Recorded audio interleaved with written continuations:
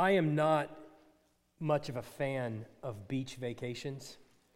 And I know, I'm glad I have one out there like me.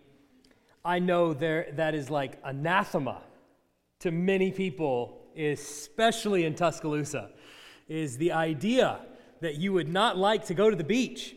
But I used to. I just don't much like it anymore. And the main reason, the main change that happened was I had kids. And there's just something that happens when you have children. It takes the joy from the beach away. And so we go out there now, and we're out there early in the morning, and we're out there early because we're awake early in the morning, and we're lugging, everything out there, the kitchen sink and everything.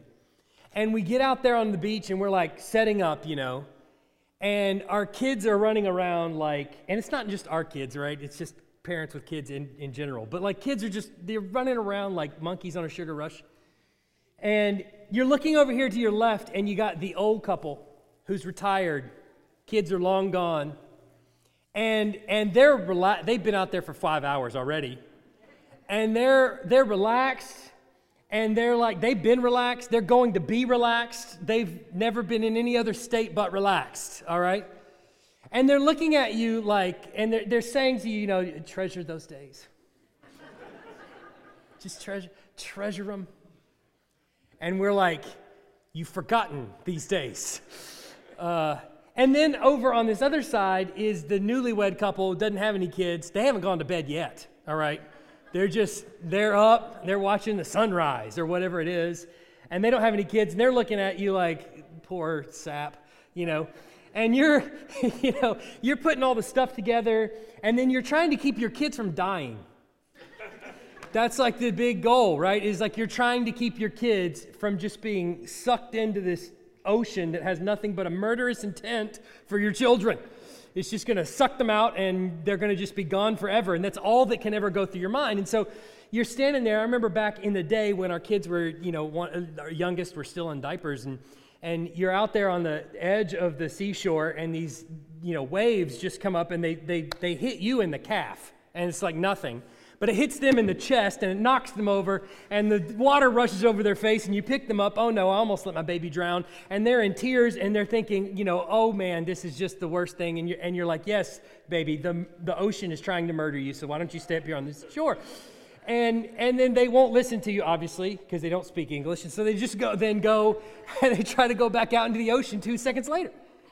And so it's just this constant stress-inducing vacation for you as you're trying to enjoy the ocean. I don't much like it. And I keep thinking the whole time as we're out there on the beach and I'm watching our youngest little babies, I keep thinking it will be great one day when they get taller and they get stronger and they can swim. And so we go back to the beach not that long ago, and our oldest is almost 11, 9, and 7. And, I'm thinking, okay, it might be pretty good. Now what happens is they just want to go deeper out there into the ocean. So now we're all out there as a family, and now the waves and the sea is up here to me, and it's like this to them, and they're trying to doggy paddle and trying to make it, and every time a wave comes in, you got to pick them up, or they're going to drown because, again, the ocean is murderous and wants to kill them. And so you're just trying to save them. And what you realize along the way at some point is that it really, the beach, it doesn't get safer. The waves just get deeper. That's the only thing that changes, is that you just go deeper out. Things continue to get harder. We've been watching David over the last, 10 plus chapters since 1 Samuel 16. And what you come to realize after a while is that almost the entire ending of the book of 1 Samuel is all about God taking David into a school and teaching him to trust. That's almost the whole thing, the end of the book of 1 Samuel. If you remember right, David was crowned king. He was anointed king. And as, quote unquote, fate would have it, right? just happenstance, the people of Saul find David and bring him into the palace as one who can soothe Saul when he goes off into his outrage. So David comes in and is learning there in the midst of the palace how to be a king. Just don't take that for granted. Normally, you become a king following your father. And so you watch him be king, and then you take the throne, and you've learned how to be king because your dad was king. David doesn't have that. How is he going to learn how to be king? God brings him into the palace, gives him a front row seat to being king. And then, as he is there in the front row seat, he makes him commander of the armies of Israel. Saul appoints him as commander of the armies, and he leads them for a while, learning more about what it means to actually be king and lead God's people. And then things get really twisted. All of a sudden, David is on the run from this king who wants to kill him, literally take his spear and pin him to a wall. And so David is on the run from Saul the entire time, learning now not just how to be king over God's people, but now actually how to trust the Lord. Yes, David, I know that you are king. Yes, you are. I have made you king. I have brought you close to me, but there is still a question. Do you trust me?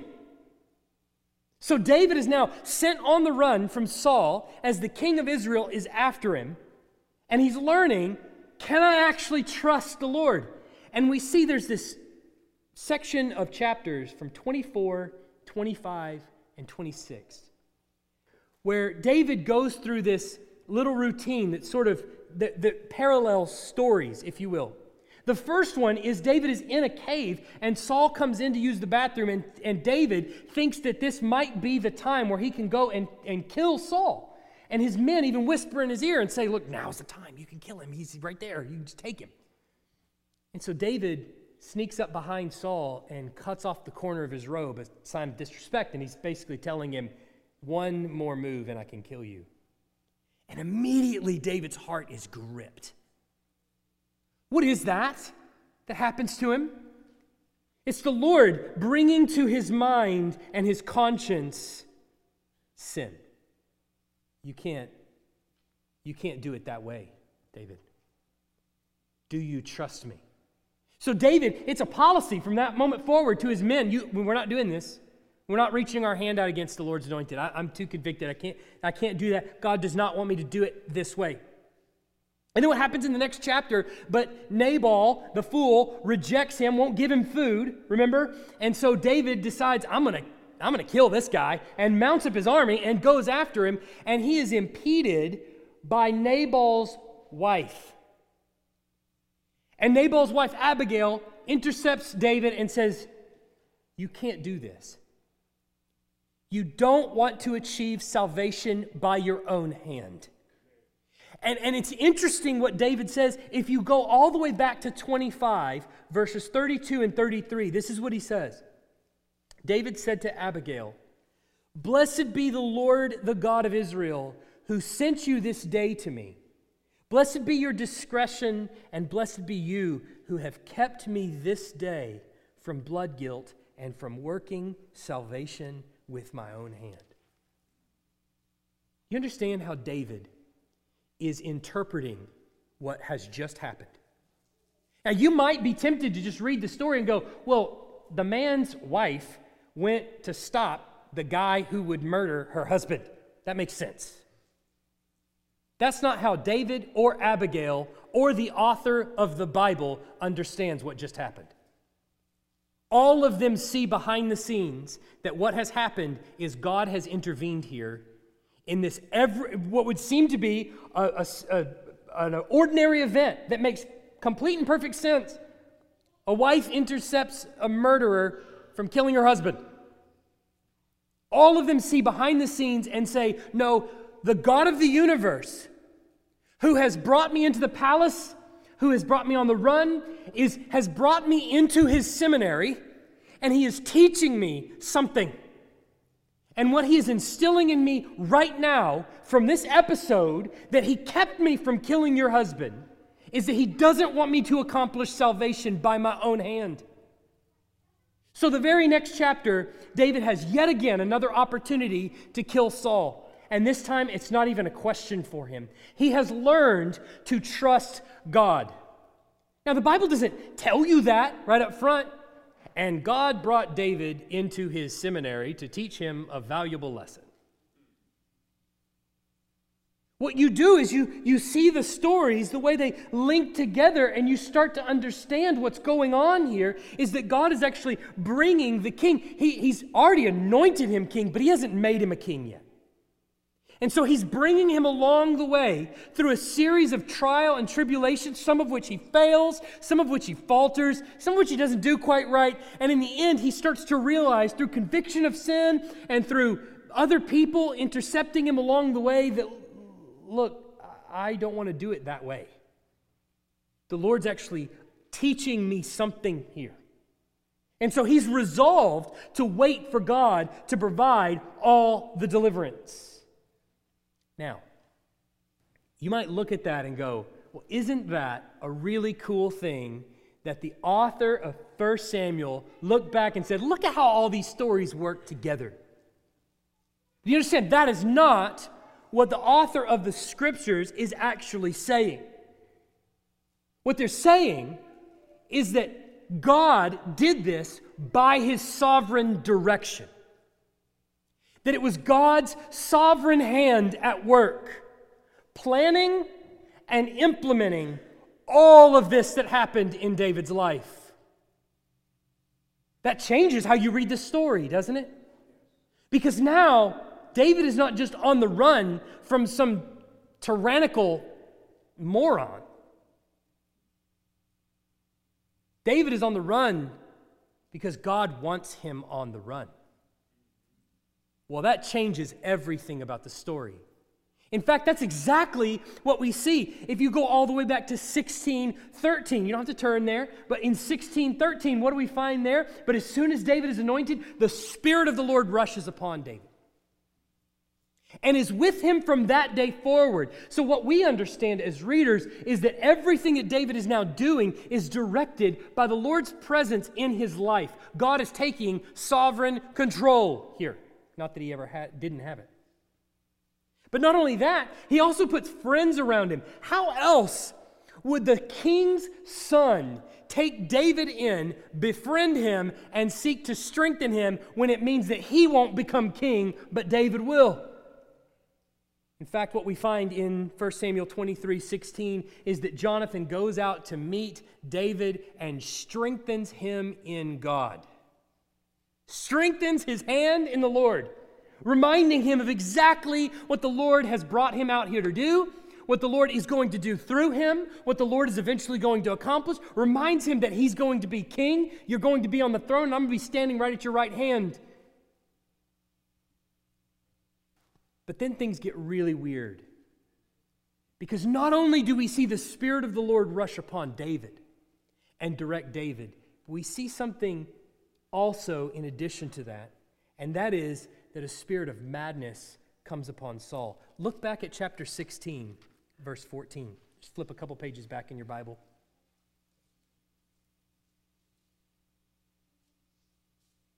It says, "Now the Spirit of the Lord departed from Saul, and a harmful spirit from the Lord tormented him." Now, wait a second. Now, if we're just looking at 1 Samuel as just happenstance, these are things that just took place, has happened to transpire. We are not going to have a category for verse 14 of chapter 16. The Spirit of the Lord departed from Saul, I get that, but a harmful spirit from the Lord tormented him? Well, that doesn't make any sense at all. How is it that the Lord sent a harmful spirit from him to torment Saul? But not only that, a few verses later in verse 23, it says, "And whenever the harmful spirit from God was upon Saul, David took to the lyre and played it with his hand. So Saul was refreshed and was well, and the harmful spirit departed from him." So not only does God send the harmful spirit to Saul to torment him, but supplies David with his own Spirit, and the two are meant, one is meant to be a grace and a mercy to the other. But then things turn in chapter 18, verse 10. The next day a harmful spirit from God rushed upon Saul, and he raved within his house while David was playing the lyre. And as he did day by day, Saul had his spear in his hand. He seeks to try to kill him. The harmful spirit from the Lord rushes upon Saul, and it's used to try to kill David. The next chapter, chapter 19, verses 9 to 10. Then a harmful spirit from the Lord came upon Saul as he sat in his house with his spear in his hand, and David was playing the lyre, and Saul sought to pin David to the wall with the spear, but he eluded Saul so that he struck the spear into the wall, and David fled and escaped that night. Why is it that David is on the run from Saul?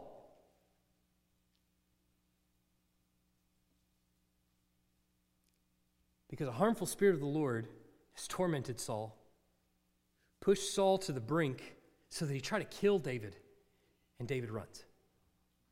Why is he out in the wilderness? Because God wants him in the wilderness. This is sovereign direction that's happening here, where David is going. All of the places that David ends up, this is all sovereign direction. David has been brought in to God's school for students who don't trust so good. And he is learning in that school what it means to trust God. By the end of 26, we see David is starting to pass the test so far. But now what happens when the tests get harder? You see, what we find out is that it doesn't get easier. The waves just get deeper. So here we go into 29. You remember David was promised in the previous chapter to be the bodyguard of Achish. Look at 28, verses 1 to 2. In those days, the Philistines gathered their forces for war to fight against Israel, and Achish said to David, "Understand that you and your men are to go out with me in the army." David said to Achish, "Very well, you shall know what your servant can do." And Achish said to David, "Very well, I will make you my bodyguard for life."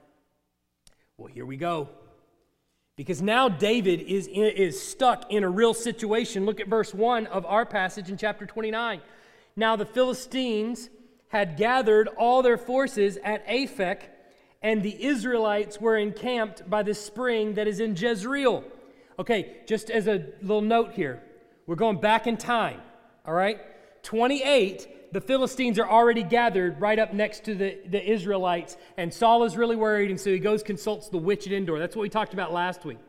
So now we're going back in time, and the Philistines are on their way up there, and David is with them. He's in the back, marching with Achish, and he's going up as they're going to gather against the Israelites who are encamped at the spring in Jezreel. So they haven't met them yet. They're at Aphek, still a little bit south, and they're headed up that way. But the point is, David is in a giant pickle. You can't get more pickly than the pickle that David is in right now, because he has been sworn to be Achish's bodyguard. So that's a problem, because Achish is now going to fight against Israel, whom he's been sworn to be king over. You see the problem?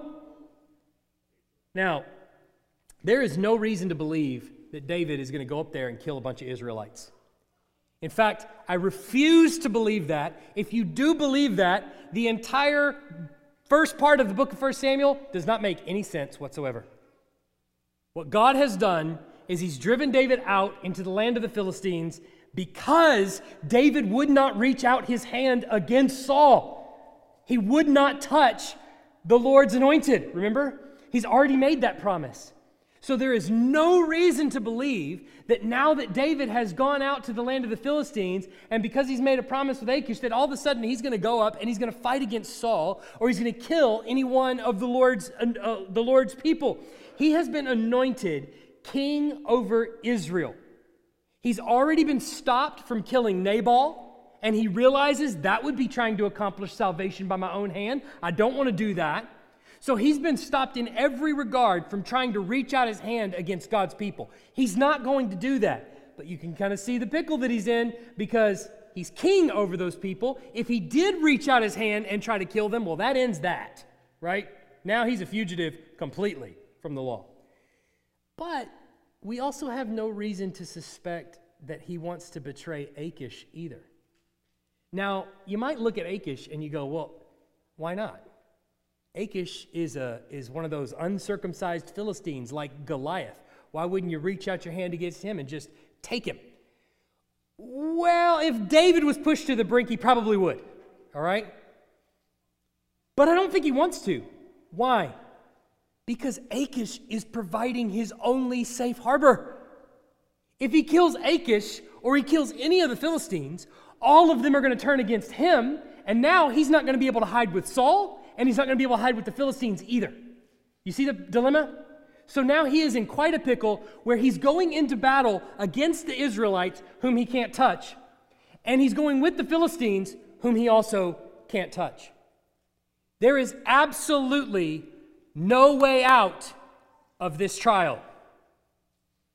He is enclosed on all sides by nothing but the sea. The waves have now gotten so deep, and he's floating out there like this, and the sharks are all swimming underneath. How on earth is David ever going to get out of this situation? He's stuck either way he goes. And what we find out is as the servant of God grows, as he gets more mature, as he passes trial after trial after trial, as he is brought to his knees time and time again by the living God, as the servant of God grows in God's school, the trials don't get safer, the waters just get deeper. Now it's so deep, he can't see the land at all. So the Philistines, who are going out to battle, raise this question. Look at verse 3. The commanders of the Philistines said, "What are these Hebrews doing here?"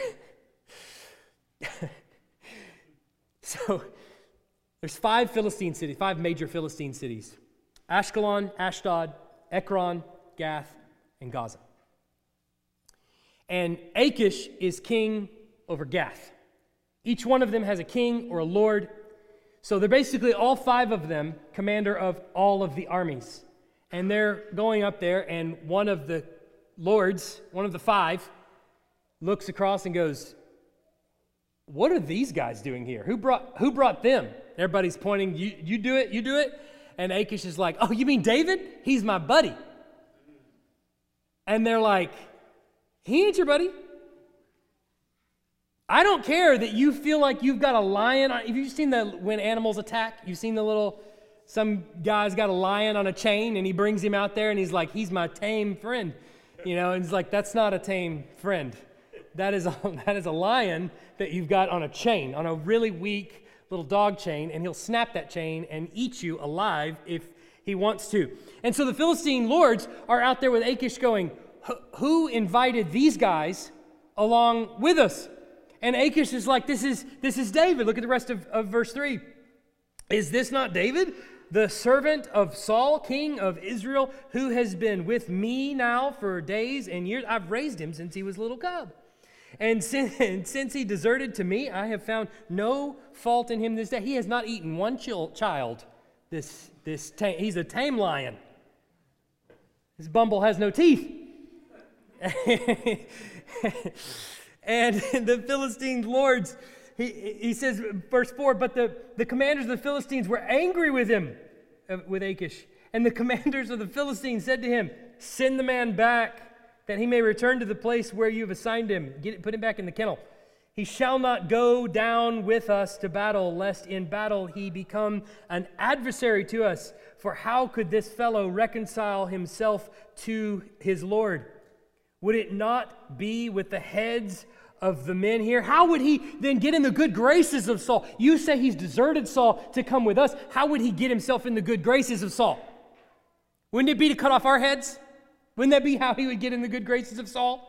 Why don't you put that lion back in its cage? And so they understand exactly who David is, and they don't want anything to do with David. And what they even recall, look at verse 5, Is this not David, of whom they sing to one another in dances? Saul has struck down his thousands, and David his 10,000s. His 10,000s what? Philistines.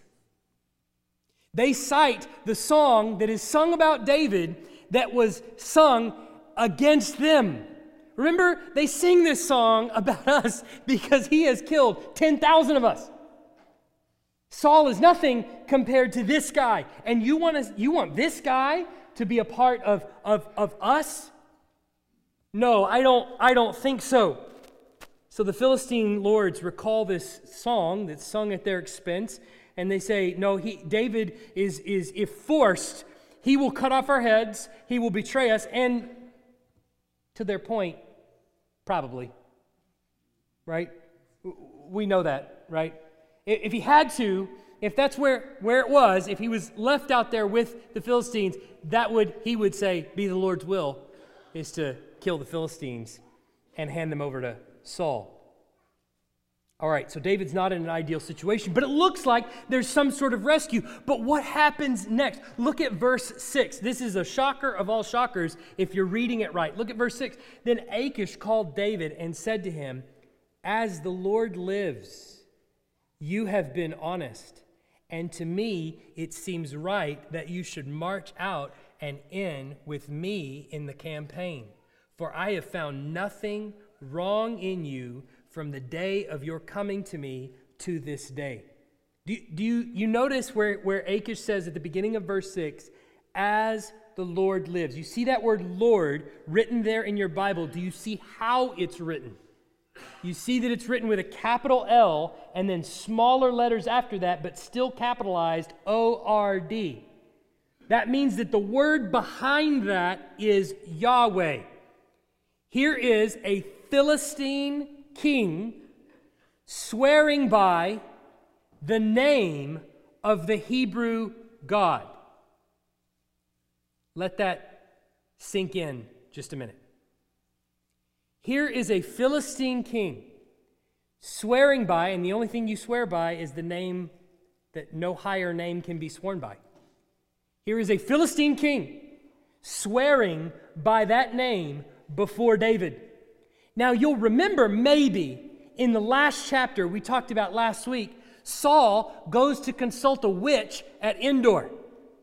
And there the witch, who has a conscience, remember, she goes, I'm not supposed to be being a witch.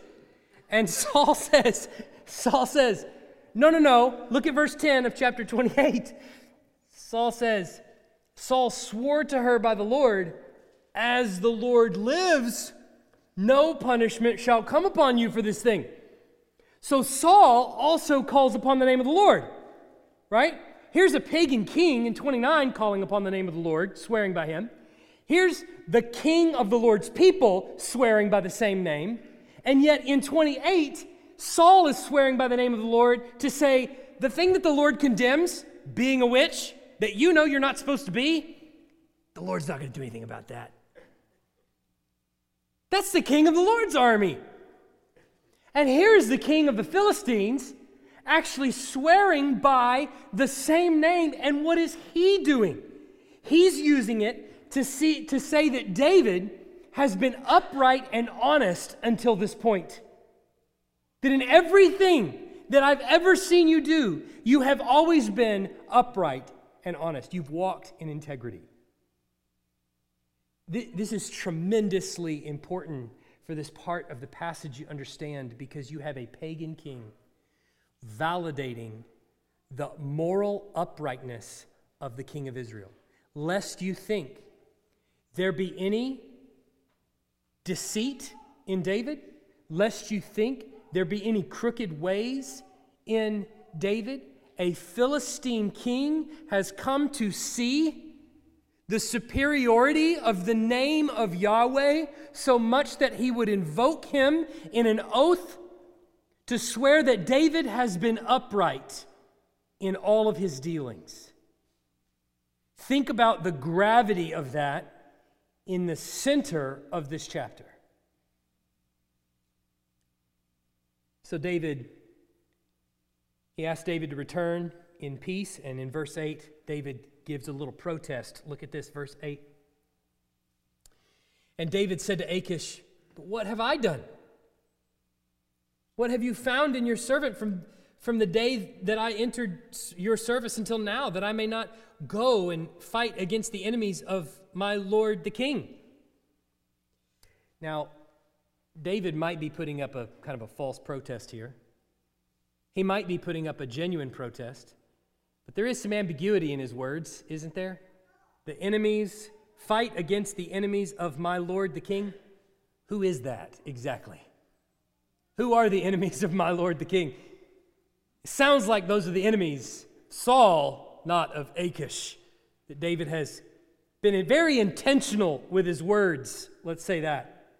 But importantly here, what we find is that Achish twice is going to acknowledge that David has completely represented the living God, has lived in integrity. We've already seen verse 6 where he says, "I've found nothing wrong in you from the day of your coming to me to this day." But then look at verse 9. And Achish answered David. He doubled down on it again and he said, "I know that you are as blameless in my sight as an angel of God." There it's just Elohim, but an angel of God. "Nevertheless, the commanders of the Philistines have said, 'He shall not go up with me into battle.'" You notice that he tells David here, "You've been like an angel of God to me." But look, if you go back up to verse 4, you'll see how the Philistine lords cast David. He says, "He shall not go down with us," in the middle of verse 4, "He shall not go down with us to battle, lest in the battle he become an adversary to us." The word literally behind that is Satan. Not meaning the actual person, but just the adversarial role that David has. So the Philistine lords understand David to be satanic or an adversary against the Philistines. And Achish sees him to be a messenger from God to him. To help him, I guess, see the superiority of Yahweh in the king of Israel. Can you imagine such a statement being made right here at the end of David's sort of school of theology, as he's almost gotten his degree, his diploma, he's almost walked the stage in his cap and gown, and now the Philistine king is looking at David and saying, "You have been an angel of God to me, and I swear by the living God, by Yahweh himself, that there has been nothing between me and you. You've lived in complete and perfect integrity." This chapter is demonstrating exactly what David has learned over the years. And we don't have a message that says, and David was conscripted into Achish's army, and he went out to battle and he thought, I don't want to be in Achish's army. I don't know how I'm going to get out of this. We don't know what David was thinking when he was going out to battle. Was he thinking, "Lord, how are you going to get me out of this?" Now we have copious psalms, numbers and numbers of psalms written by David where he's before the Lord in prayer. What are you going to do, God? So maybe one of those prayers is circulating in his mind as he's on his way out of Philistine territory, headed against the children of Israel in battle. Maybe that's the case. But the point is that we see here, not only does he act with the uprightness of integrity, but he's completely trusting in the Lord to deliver him from what seems to be an absolutely impossible pickle. And all of this is happening as the author of 1 Samuel is about to build a contrast between David and Saul. It's already been building, and we're going to see it over the next couple of chapters. Saul has been coming to kill David. David won't kill Saul. Saul consults. He's in a jam. He's in a real pickle in the last chapter. And what does he do? He goes and consults with a witch. David is in a pickle, maybe even worse. And what does he do? Patiently waits on the Lord and refuses to deliver himself by his own hand. Saul, what does he receive as a result of his consulting with the witch? He receives condemnation and a death sentence. But what does David receive? David receives validation of his integrity from the king of the Philistines, and he receives rescue. David is sent home. The king of the Philistines says, look, here's how it's going to work out. You're just going to have to go home. You're just going to have to go home and still receive my protection, and we'll never know what you were going to do. Now, how's that for a rescue? That's pretty great. Until you read the next chapter and you realize what David is rescued to. Oh, it's a moment of celebration, no doubt, until David gets on the horizon of his hometown and he sees it in an ash heap. And all of his children and his wives are gone. And all of his men and their children and their wives have been kidnapped. And all of his men are looking at him like they want to stone David. And then David all of a sudden is starting to have a lot of doubt and a lot of ridicule about his leadership that he previously hadn't had before. The waves get deeper. It doesn't get easier. It just gets deeper. Do you trust me, David? Yeah, I trust you. I've learned over the last few chapters. I've learned I need to trust you. I don't know how you're going to get me out of this, but I know you're going to get me out. And he's gotten out. But David, as the waves come deeper, do you trust me now? What about when your men hate you? What about when everyone's ridiculing you? What about when all you can hear is the voice of the critic in your ear? What about now? Do you still trust me?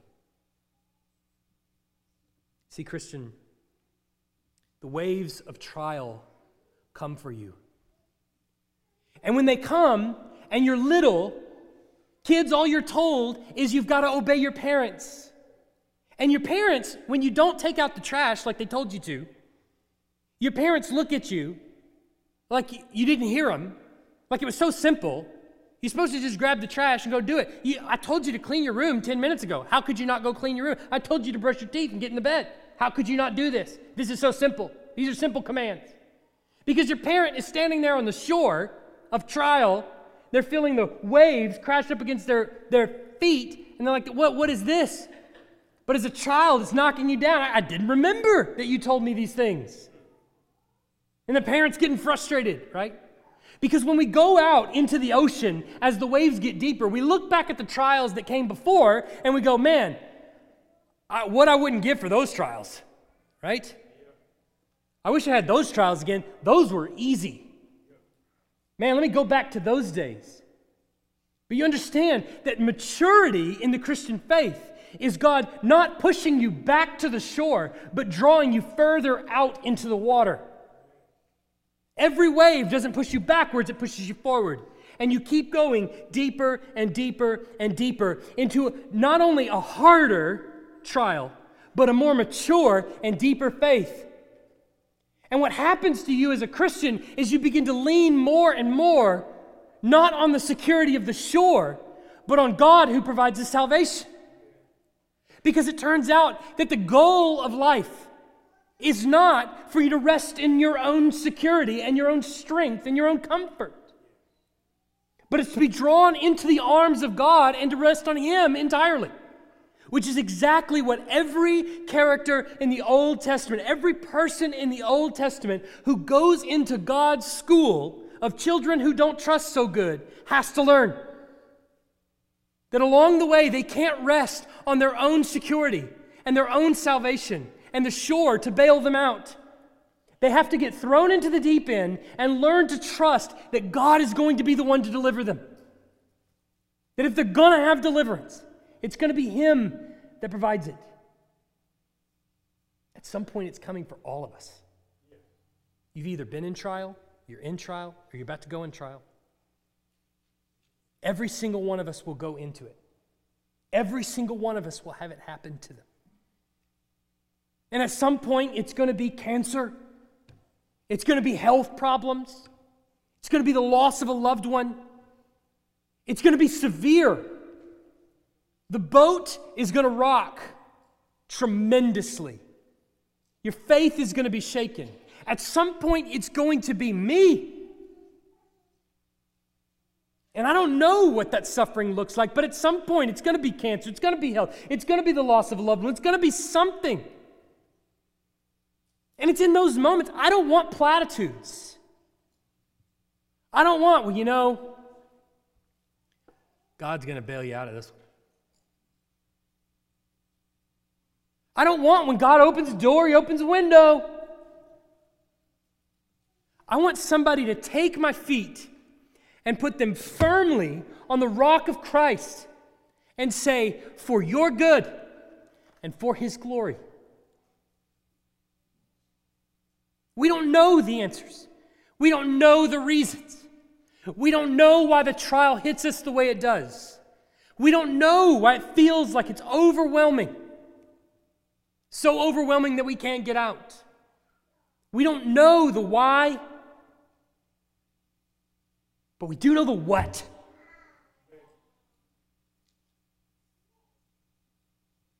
It's God who has sovereignly directed this. And sometimes that makes us bristle, doesn't it? Just to hear that. This is under God's sovereign control. The way some of us use that phrase, it sounds more like God's sovereignty is like the mom who came down when her kids got up in the middle of the night and grabbed the flour and the bowl of cereal and the milk and decided to make something special in the kitchen. And God's sovereign control is, well, look what a mess we've got down here now. And somehow I'm going to make sense of this and I'm going to straighten it all out. God's going to take all these things and He's going to make them good. Like He just stumbled upon this. It happened without His knowledge. And now He's got to make something out of it, and we trust that He will. You won't find that on the pages of Scripture. What you find instead is not only is God going to make this for your good and for His glory, but He has sovereignly directed it to happen. And when you relate that to something like the death of a loved one, it's hard for us to reconcile. How could God, who loves me, who cares for me, how could He have done something so painful to me? Because as you grow, it doesn't get easier. Waves just get deeper. The goal is trust. The question is, can you trust me? Do you trust that I'm good? Every single one of us who follow after Christ are in the school right now. And every trial, at the moment you're in them, feels overwhelming. You will not make it out. But then the question comes, if you look to people to your left and to your right, some of which have suffered way more than you. I mean, they're so far out in the ocean, they can't see the shore anymore. And you look at them and you go, you're here on a Sunday morning. You're singing the same songs that I'm singing. How is it that you haven't been overwhelmed yet? I'm sure they probably have that same question themselves. So ask it. Why are you still here? Why are you still listening to sermons? Why are you still reading the Bible? Why are you still singing these songs and reading the text? Why is that? Do you know why? Because the same God that sovereignly directed the wind and the waves has also taken your feet and set them on the rock of Christ so that you will not move. That's the reason you're here. That's it. That's the reason you'll be here tomorrow. That's the reason you can trust you'll be here next year and year after year, no matter how deep the waves get until you die. Why? It's not because you're strong enough to weather the storm. It's because God is the one that is sovereignly keeping you, holding you fast. Because otherwise, you'd be driven and tossed by every wind and wave. There's some who may think, I don't need Jesus for that. I'm here, aren't I? 40 years old, 50 years old, 60 years old, however old I am. Done it without Christ this far. And what you don't understand is you are drifting out to sea, and one day that wave is coming. And you're going to wake up to find that you are directly under the judgment of God. See, the rock that God has put our feet on is the rock of Christ.